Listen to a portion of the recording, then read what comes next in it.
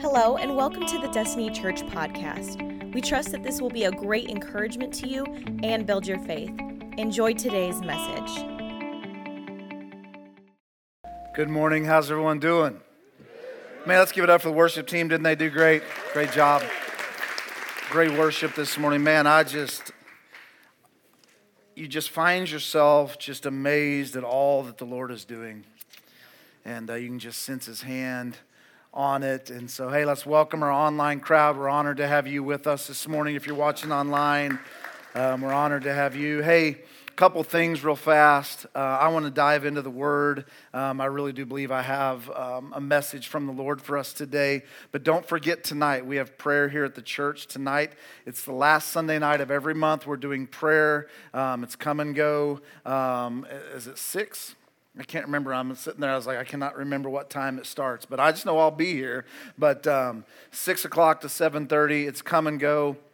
But listen to me. If you're fighting a battle in your life and your family, yes, we want to worship. We want to praise. But man, we need to pray.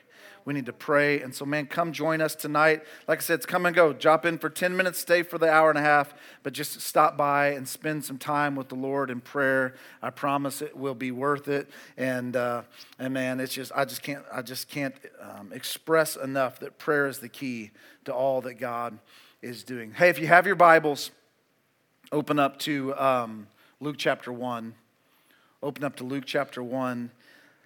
Last Sunday, Pastor Jason taught us from Luke chapter 1, verse 5 through 25. Didn't he do a great job last week? Did a great job preaching to us. And he talked to us primarily about Zechariah and Elizabeth and the miracle of their soon-to-be son, John the Baptist.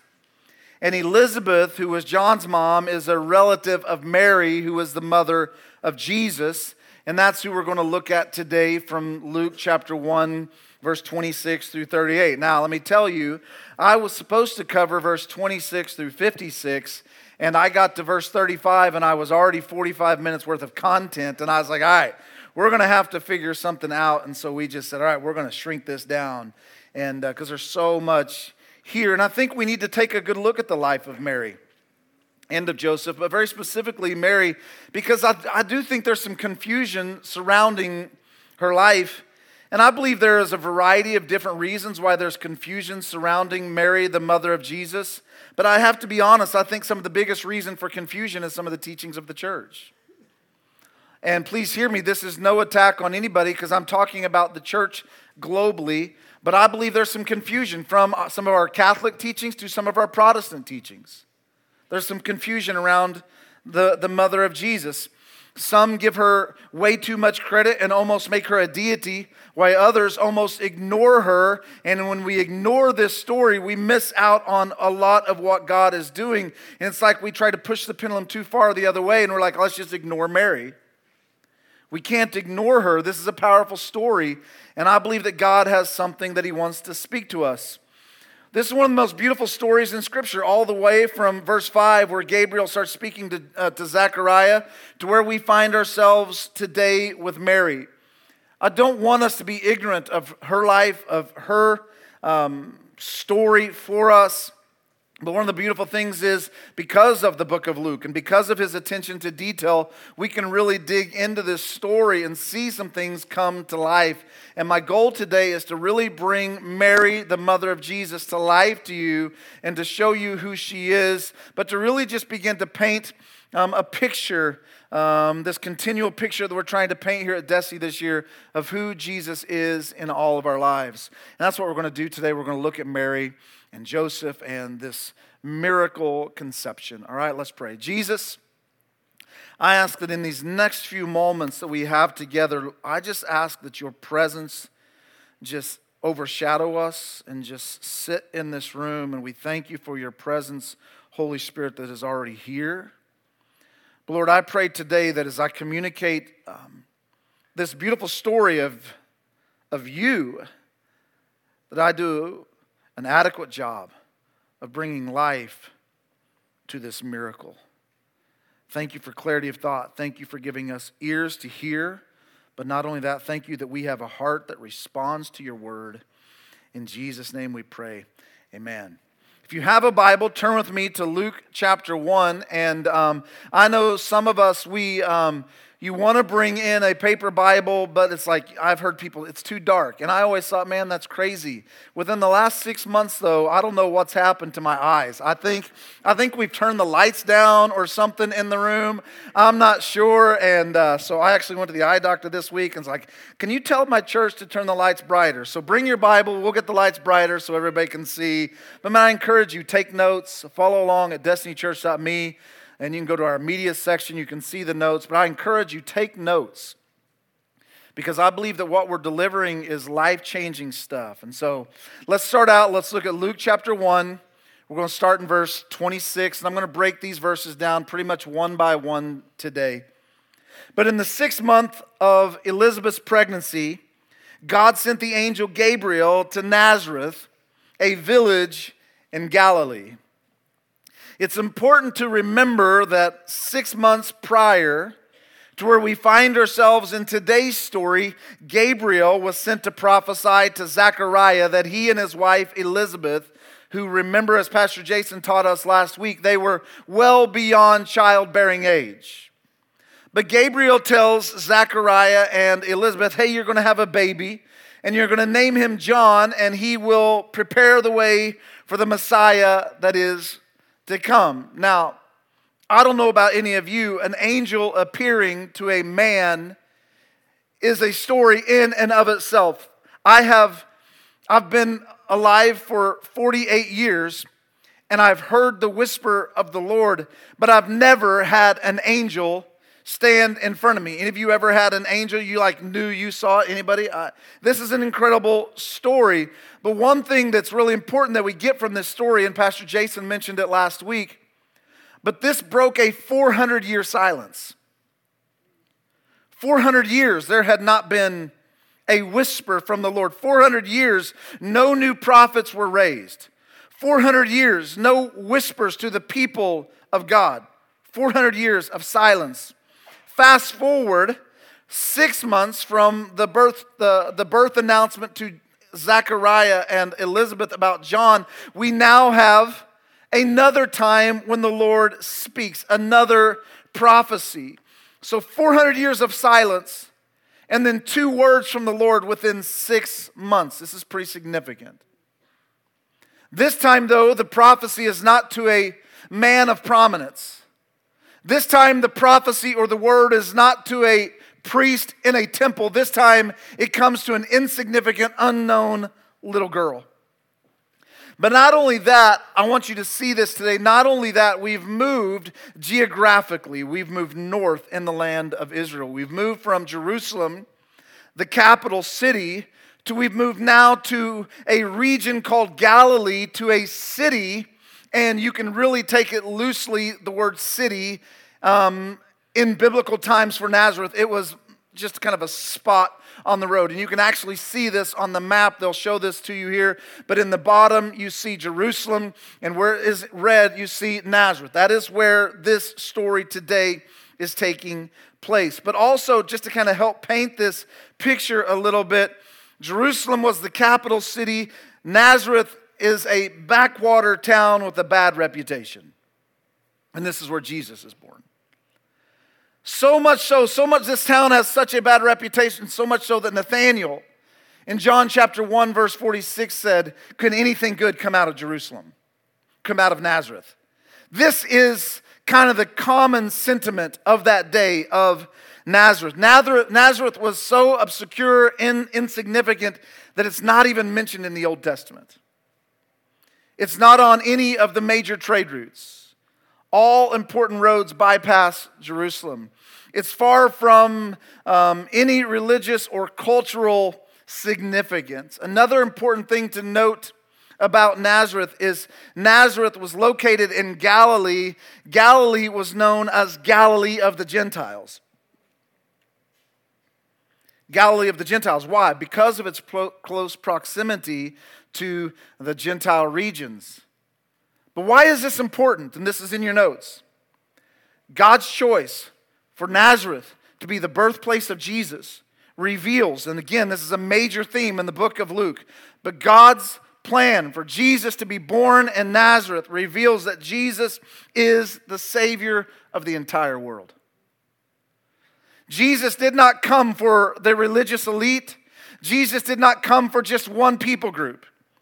Jesus is the Savior for all mankind, Jew and Gentile, rich and poor.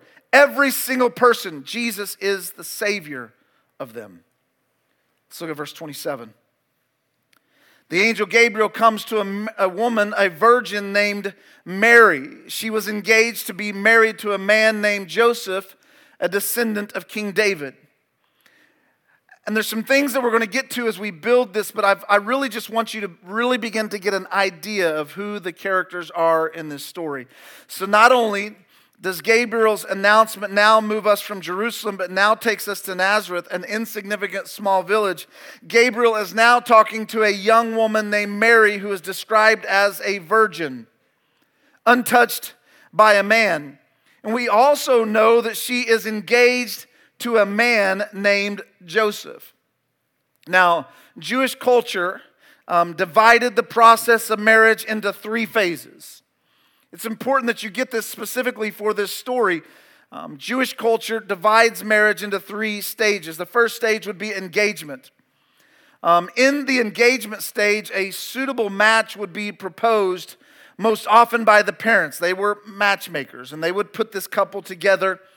And after this couple spent some time together and the family spent some time together and they approved the match, they would enter into a formal agreement. And a contract would be signed and a dowry would be given. A dowry is a monetary gift or land or possessions. Things like that would be given to the bride's family. The groom's family would give to the bride's family. And once that contract was signed and sealed, and this usually happened in a synagogue, the couple would enter into the second stage of marriage, the second stage of engagement, and it was called betrothal. The betrothal period, this is important that you get this, lasted no less than 9 months. Sometimes up to a year, but it lasted no less than 9 months so they could guarantee that the girl was in fact a virgin. It was done so that they could ensure that she was not pregnant. And during this time, during this betrothal period, it's also important that you get this. It's different than like our relationships today. The bride and groom, even though they had not yet had the marriage ceremony, they were bound to each other as husband and wife. It wasn't fully, like they hadn't had the ceremony, but it was legal. And the only way they could break this covenant was through divorce. This was the only way. Furthermore, if a woman was found to be pregnant during the betrothal period, she was viewed as an adulteress. And she might be publicly stoned to punish her for her sins and to vindicate the groom's honor. And again, it's important that you get all this because we've all heard the story. And there's parts in it that they're read, you're just kind of like, how does that connect? This is why.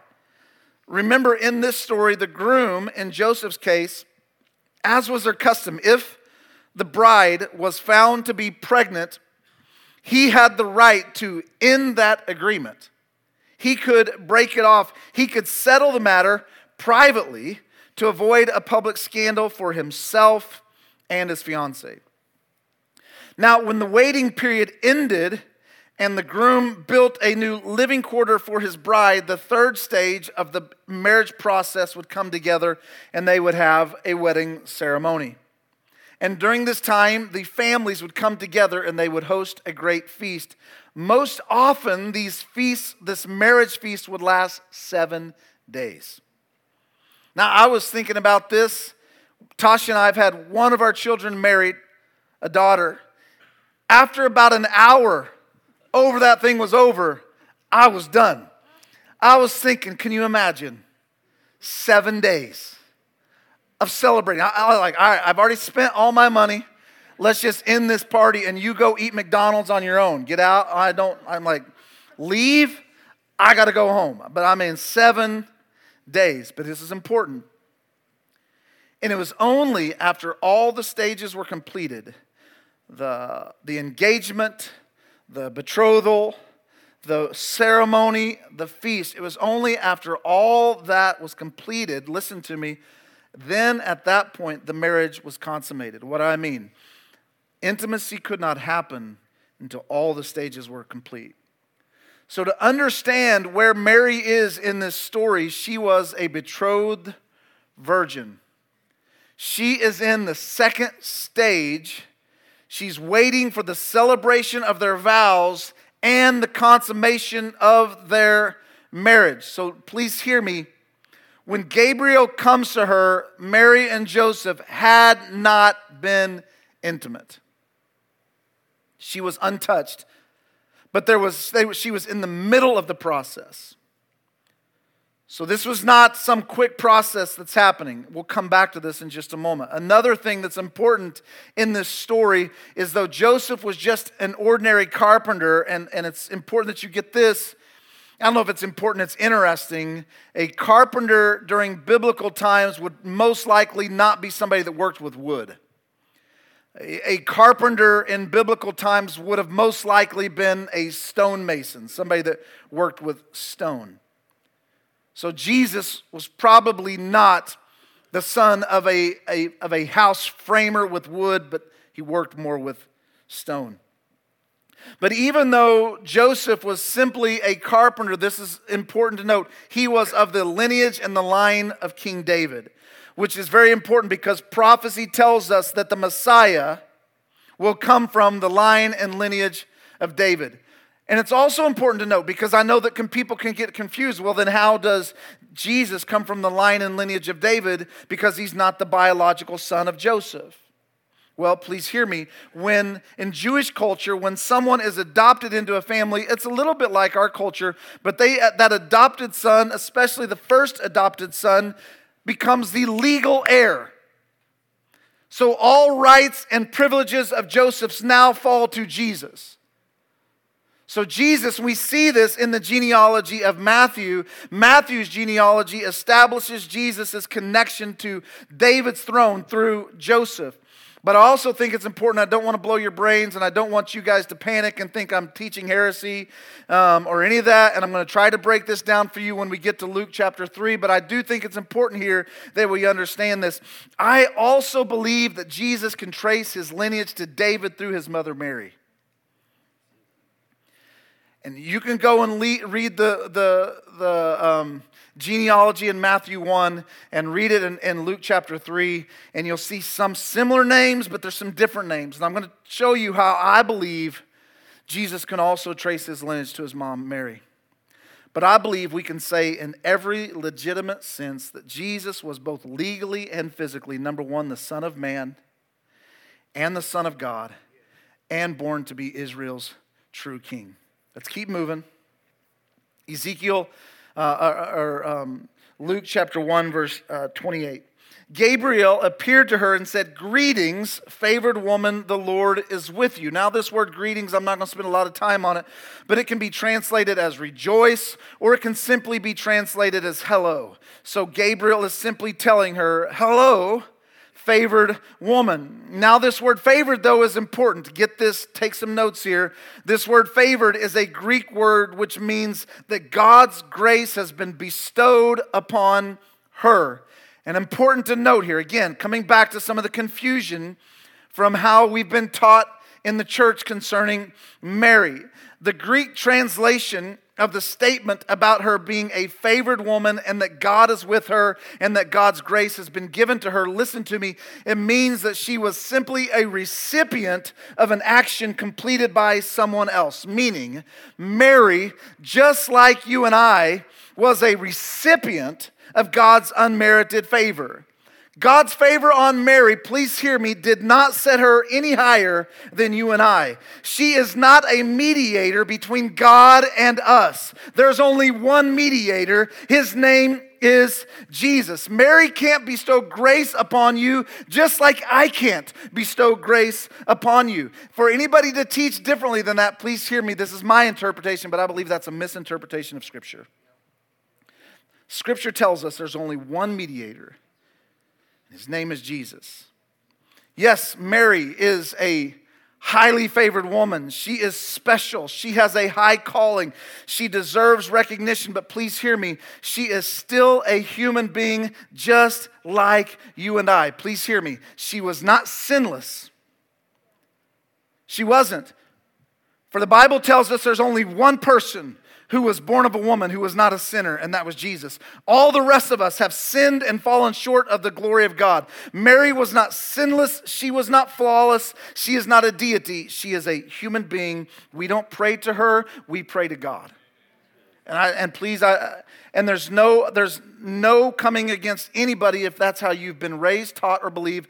That's just how I believe. And that's how I interpret Scripture. Verse 29 tells us, confused and disturbed, Mary tried to think, what can the angel mean? So what we see here is Mary is really struggling to understand the angel's greeting. And we're going to break this down in just a moment, but it's different than Zechariah's confusion. But Mary is wanting to know, how can this be? I'm an unknown young woman, insignificant. One thing I don't know if I told you this, but most believe she was probably 12 to 13 years old. Can you imagine? She's unknown. She's insignificant. She's young. Yet she's highly favored of God. And in her brain, she's asking, what have I done to deserve this recognition? Let me ask you, have you ever felt this way? Have you ever felt unknown? Have you ever felt insignificant? Have you ever felt unworthy? Have you ever felt unnoticed? Have you ever felt too young, too old? From an insignificant town, from an insignificant country? Have you ever felt that way? Yes, we all have. But Mary's story shows us, listen to me, God not only uses priests, but God uses insignificant people from insignificant places with no talents, no giftings, no schooling, just insignificant people. And I don't know about you, but that encourages me because I'm just a boy from Nixa, Missouri.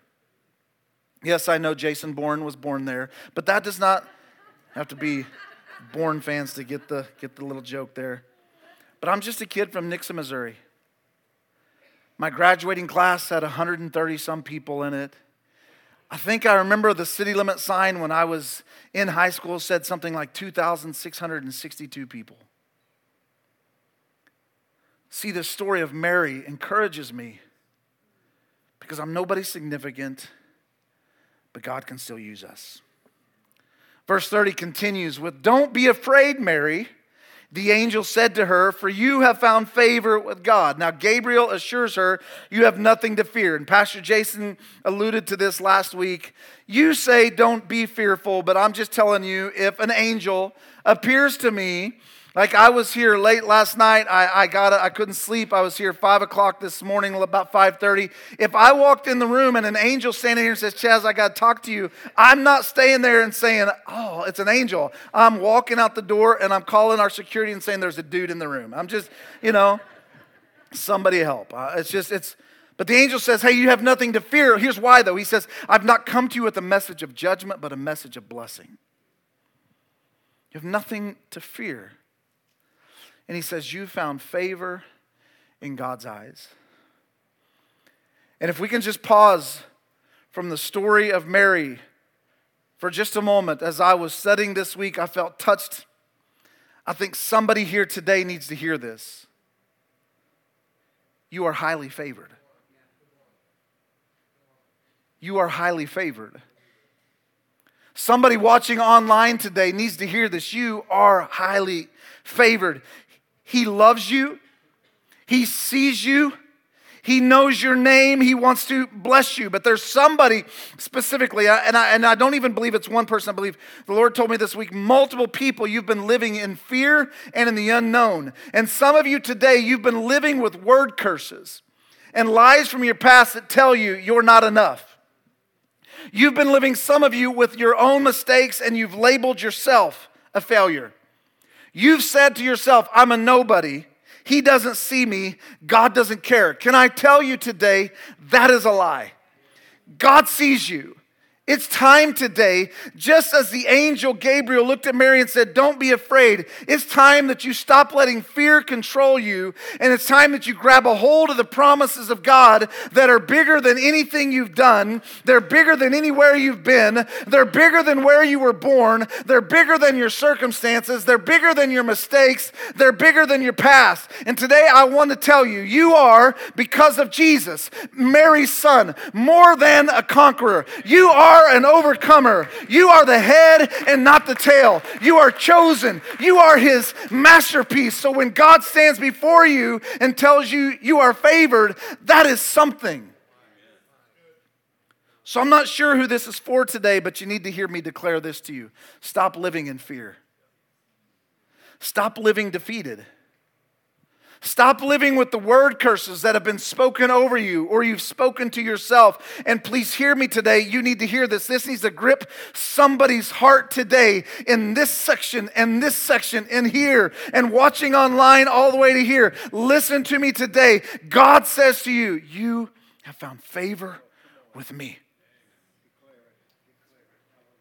Favor, blessing. So stop living in fear. And start living under the promises of God that are yes and amen. Let's continue. Verse 31 through 33. I also encourage you this week, and it's in your talk it over notes, but look at Isaiah chapter 9, verse 6 through 7. It connects this story. It's a beautiful story.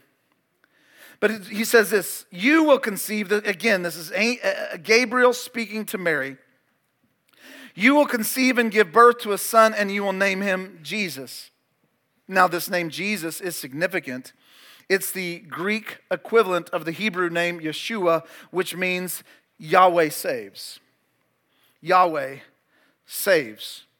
Verse 32 says, he will be very great, and he will be called the Son of the Most High. And the Lord will give him the throne of his ancestor David, and he will reign over Israel forever, and his kingdom will not end.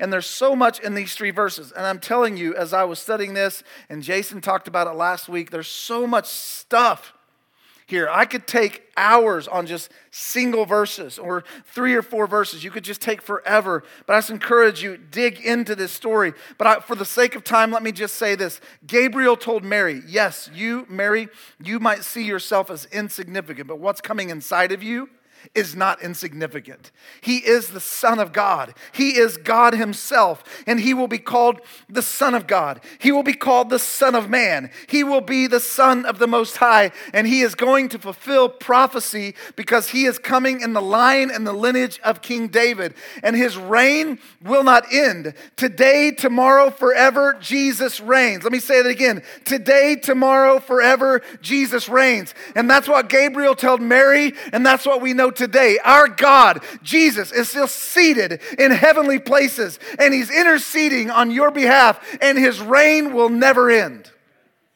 This is important. And as a young Jewish girl, Mary would understand what this means. She understands when this prophecy comes, because remember, like I said, go back to Isaiah 9, 6, and 7. Connect these stories. Mary knows she's a Jewish girl. She's been taught about her Messiah.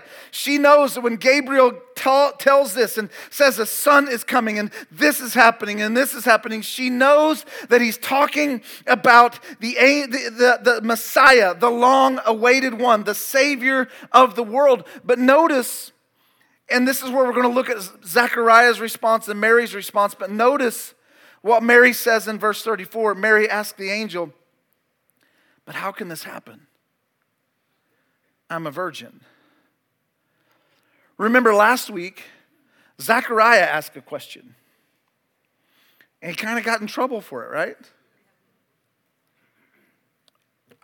Was it punishment? Was it discipline? I don't know fully, but something happened there. Mary's question, though, it differs dramatically from Zechariah's.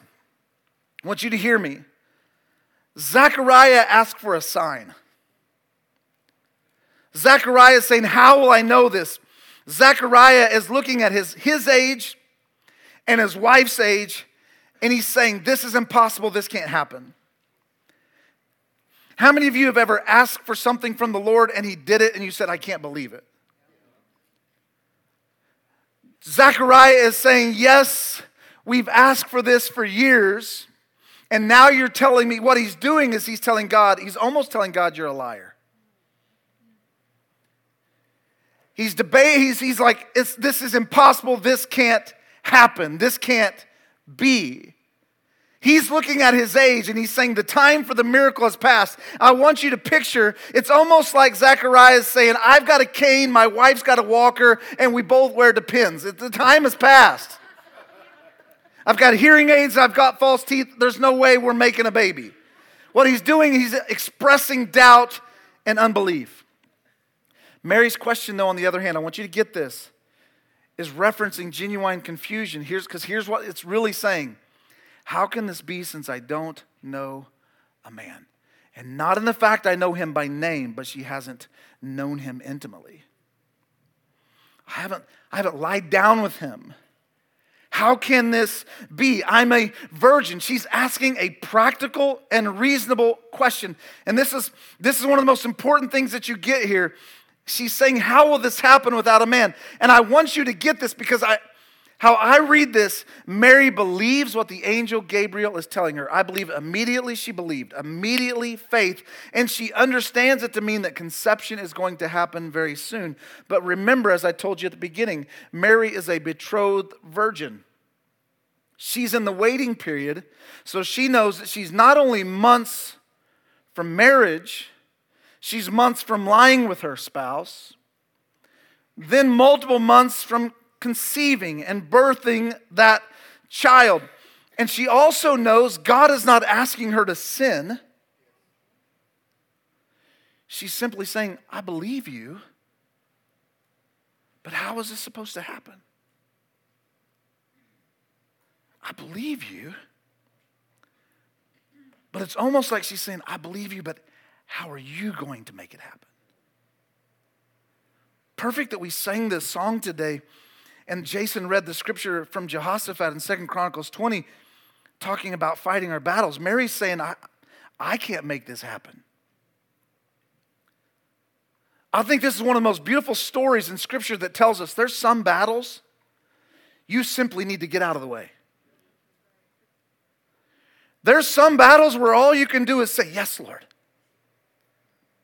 And Mary's saying, yes, I believe, but can you tell me how it's going to happen? And we're almost done. This is where the story just gets so beautiful. Verse 35, the Holy Spirit, God's power, this is Gabriel again talking to her. He said, God's power will come on you, and the power of the Most High will overshadow you. Everybody say overshadow. It's important we get this word. So the baby born to you will be holy. Everybody say holy. And he will be called the Son of God. So this is prophecy that's happening and prophecy that's being fulfilled. I think it's important that we get this, and I had never heard this until I started studying this. Muslims teach that the Holy Spirit literally laid down and had sex with Mary. Can I tell you that is a false statement? The Holy Spirit, please hear me today, this is a holy moment. The Holy Spirit did not have sexual relationships with Mary, as some have taught. But rather, I want you to get this, as we see in Genesis chapter 1, just as the Spirit of God hovered over the surface of the earth's waters and helped to bring light into a dark world, God is saying that He, the Spirit of God, is going to overshadow Mary in that same way that He hovered over the waters and created. He's saying the Spirit of God, the creative force that was there from the beginning, is going to hover over Mary, and He's going to bring the light of the world to humanity that's in desperate need of light. There's not going to be sexual relationships. It's literally a overshadowing. This word overshadow, it means to cover with a cloud. Another interpretation of this word overshadow means to surround, to envelop, as in the Shekinah glory. How many of you would be honest and say you have never heard the word Shekinah? Raise your hand if you've never heard the word Shekinah, all right? Shekinah is in Scripture. As you begin to dig into it, it is a Greek word, and it literally means a dwelling or a settling in of God's presence. I want you to picture one of those mornings where the fog rests all the way on the earth and you can't see, like beyond your hand. That is what the Shekinah, it is literally a settling in of God's presence. We see that throughout the Old Testament. We see that in the New Testament, in the story of the Mount of Transfiguration, in Matthew, Mark, and in Luke. We see that story. It is literally saying that, as Gabriel is saying, I am going to surround her. I'm going to overshadow her. I'm going to envelop her, and the presence of God is going to settle in and create life on the inside of her. I like to think of it this way. When God overshadows you, He brings life inside of you to areas that were dead. And what we're asking for at Destiny Church is that God would overshadow us, that God would surround us, that His glory would literally settle in on this place. I think the virgin conception is one of the most important parts of this story. Please hear me. I told you I had a lot. I'm going as quick as I can. Are we okay? To fulfill prophecy, Jesus has to be, please hear me, He has to be both Son of Man and Son of God. The virgin conception is foundational to Christianity.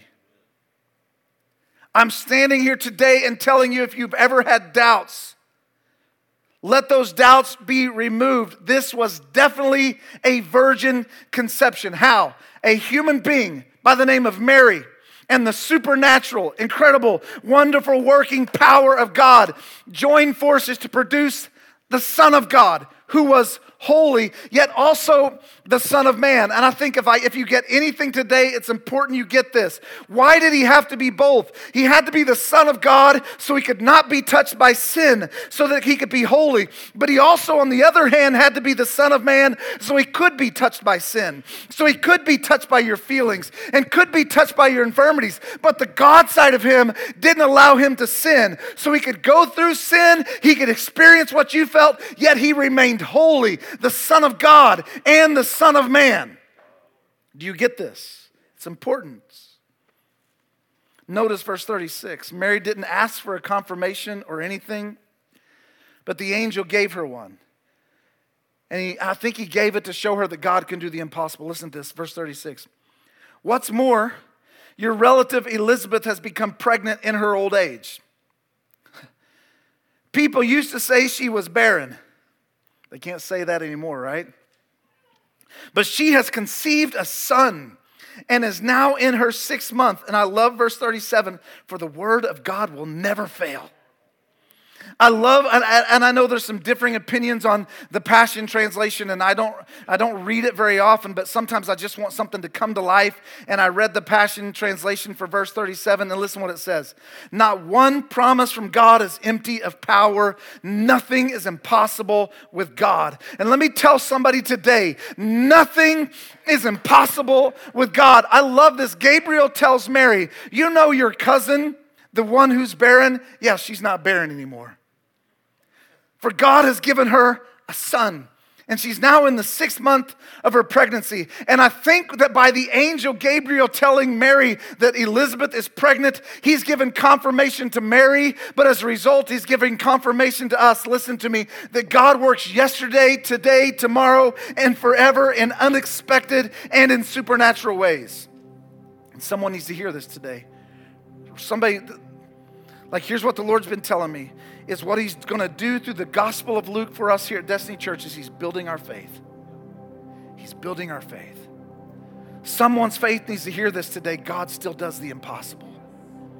God still does the unexpected and the supernatural. Listen to me today. God, His power knows no limits. It knows no ends. God is not bound by the laws of human nature. If God decides today to look at your cancer in your body and say, enough's enough, He can stop it today. God is not confined by doctors' reports over you. God is not confined by what's been barren inside of you. God can at any moment save a prodigal. God can at any moment raise the dead. God can at any moment do the impossible. Why? Because He's the creator of the world. God keeps his promises. And the pregnancies of both Elizabeth and Mary, despite old age or despite a lack of sexual intimacy, both prove that God can do the impossible. And today somebody needs to hear this. God can do the impossible in you. God can do the impossible in me. And here's what the Lord told me. God can overshadow your womb. Remember that word, overshadow? God can overshadow your womb. God can overshadow your marriage. God can overshadow your finances. God can overshadow your spouse. God can overshadow your child that's running from him. God can overshadow this church. God can overshadow this country. Why? Because he's God and he still does the impossible. Does anybody believe that today? How many of you believe that God can do the impossible? See, it's a difference though. Here's the difference though. Some of us say, I believe that he can, but how many of you believe that he will? You see, I believe that he's still on the throne. I believe he's still moving. He's the same yesterday, today, tomorrow, forever. I believe whatever you need today, God can do it. And this story paints this beautiful picture that God still does the impossible. And let's wrap it up with verse 38. This is honestly one of my favorite responses to a promise from God. Listen to what Mary says. I am the Lord's servant. I am your servant, and may everything you've said to me come true. And then the angel left her. I am your servant. What a statement. The Greek word translated as servant indicates, please hear me, this is important that we get this. It's important why, this is why we want to break down scripture, because we read it with our westernized English eyes and we don't get the depth of the words, but there's depth in this word. This word simply does not mean somebody that just does a little bit for somebody. Here's what it means. The Greek word translated as servant indicates a person who has voluntarily sold themselves into slavery, usually to pay a debt or to avoid destitution. Mary, listen to me, she uses the word to express complete submission to the Lord. What is this statement? This is a lordship moment. You are Lord. You are Lord. I am your servant. In other words, here's what Mary is saying. I willingly commit myself to the unconditional service of the Lord. I surrender. We need to pause right here. Somebody needs to get this. Mary said, I willingly surrender. I lay down all my desires, all my wants, all my wishes. I lay it all down. I lay it all down. You are Lord of all. Whatever you want, whatever you need, whatever you say, wherever you ask me to go, I'll go. I'll pay the price. And yes, Lord, I understand this is expensive. Put yourself in Mary's shoes. Her entire life is changing. But I willingly surrender. You are Lord of my life. It's very important that you get how Mary responded today, because how many times have we been asked to do something from the Lord and our first response is not, yes, you are Lord. Mary didn't say this is impossible. Mary didn't say, I don't believe what I'm saying. It can't happen in me. Choose somebody else. Mary didn't say, I appreciate the offer, but I'm going to pass. She didn't say, there's no way I'm going to live my life in front of people telling me that I'm an immoral woman or an adulteress. She didn't say, there's no way I'm going to do this and have people telling me that my son is illegitimate. She didn't say, there's no way I'm going to spend the rest of my life defending my honor and trying to make sure people believe that I was a virgin when this happened. No, quite the opposite. She responded with immediate belief, complete submission, and total trust in the Lord. Think about this today. When Mary responded with faith, this is why it's so important that we don't ignore Mary. She is a perfect example. Yes, she's a human, but she's a human just like us. When she responded in faith, she immediately faced the potential of public shame. This is why I believe it's so important that Jesus even tells us to consider the cost when considering to be a disciple of Jesus. There is a cost. Mary says, I'll pay it. She immediately faces the prospect of divorce. She could likely wear a scarlet letter for the rest of her days and be forced from her family and be stoned or become destitute and become homeless. Can you imagine the insults? Can you imagine the innuendos? Can you imagine the names she might have been called? Can you imagine the cost? Yet in one moment of unflinching obedience, her life forever changed. Yes, it's an incredible privilege to be the son of God, the mother of the Son of God, but it also comes with a high price. You know, as I was thinking about it, doesn't her response sound like that of Esther in Esther 4:16 when she said, if I perish, I perish? Doesn't it sound a lot like Isaiah when he said in Isaiah chapter 6, here, my Lord, send me? Doesn't it sound a lot like Ruth when Ruth said to Naomi, your people will be my people and my God will be your God? Doesn't it bring to mind in Job chapter 13, verse 15, when Job said, hey, even if he kills me, I'm going to put my hope in him?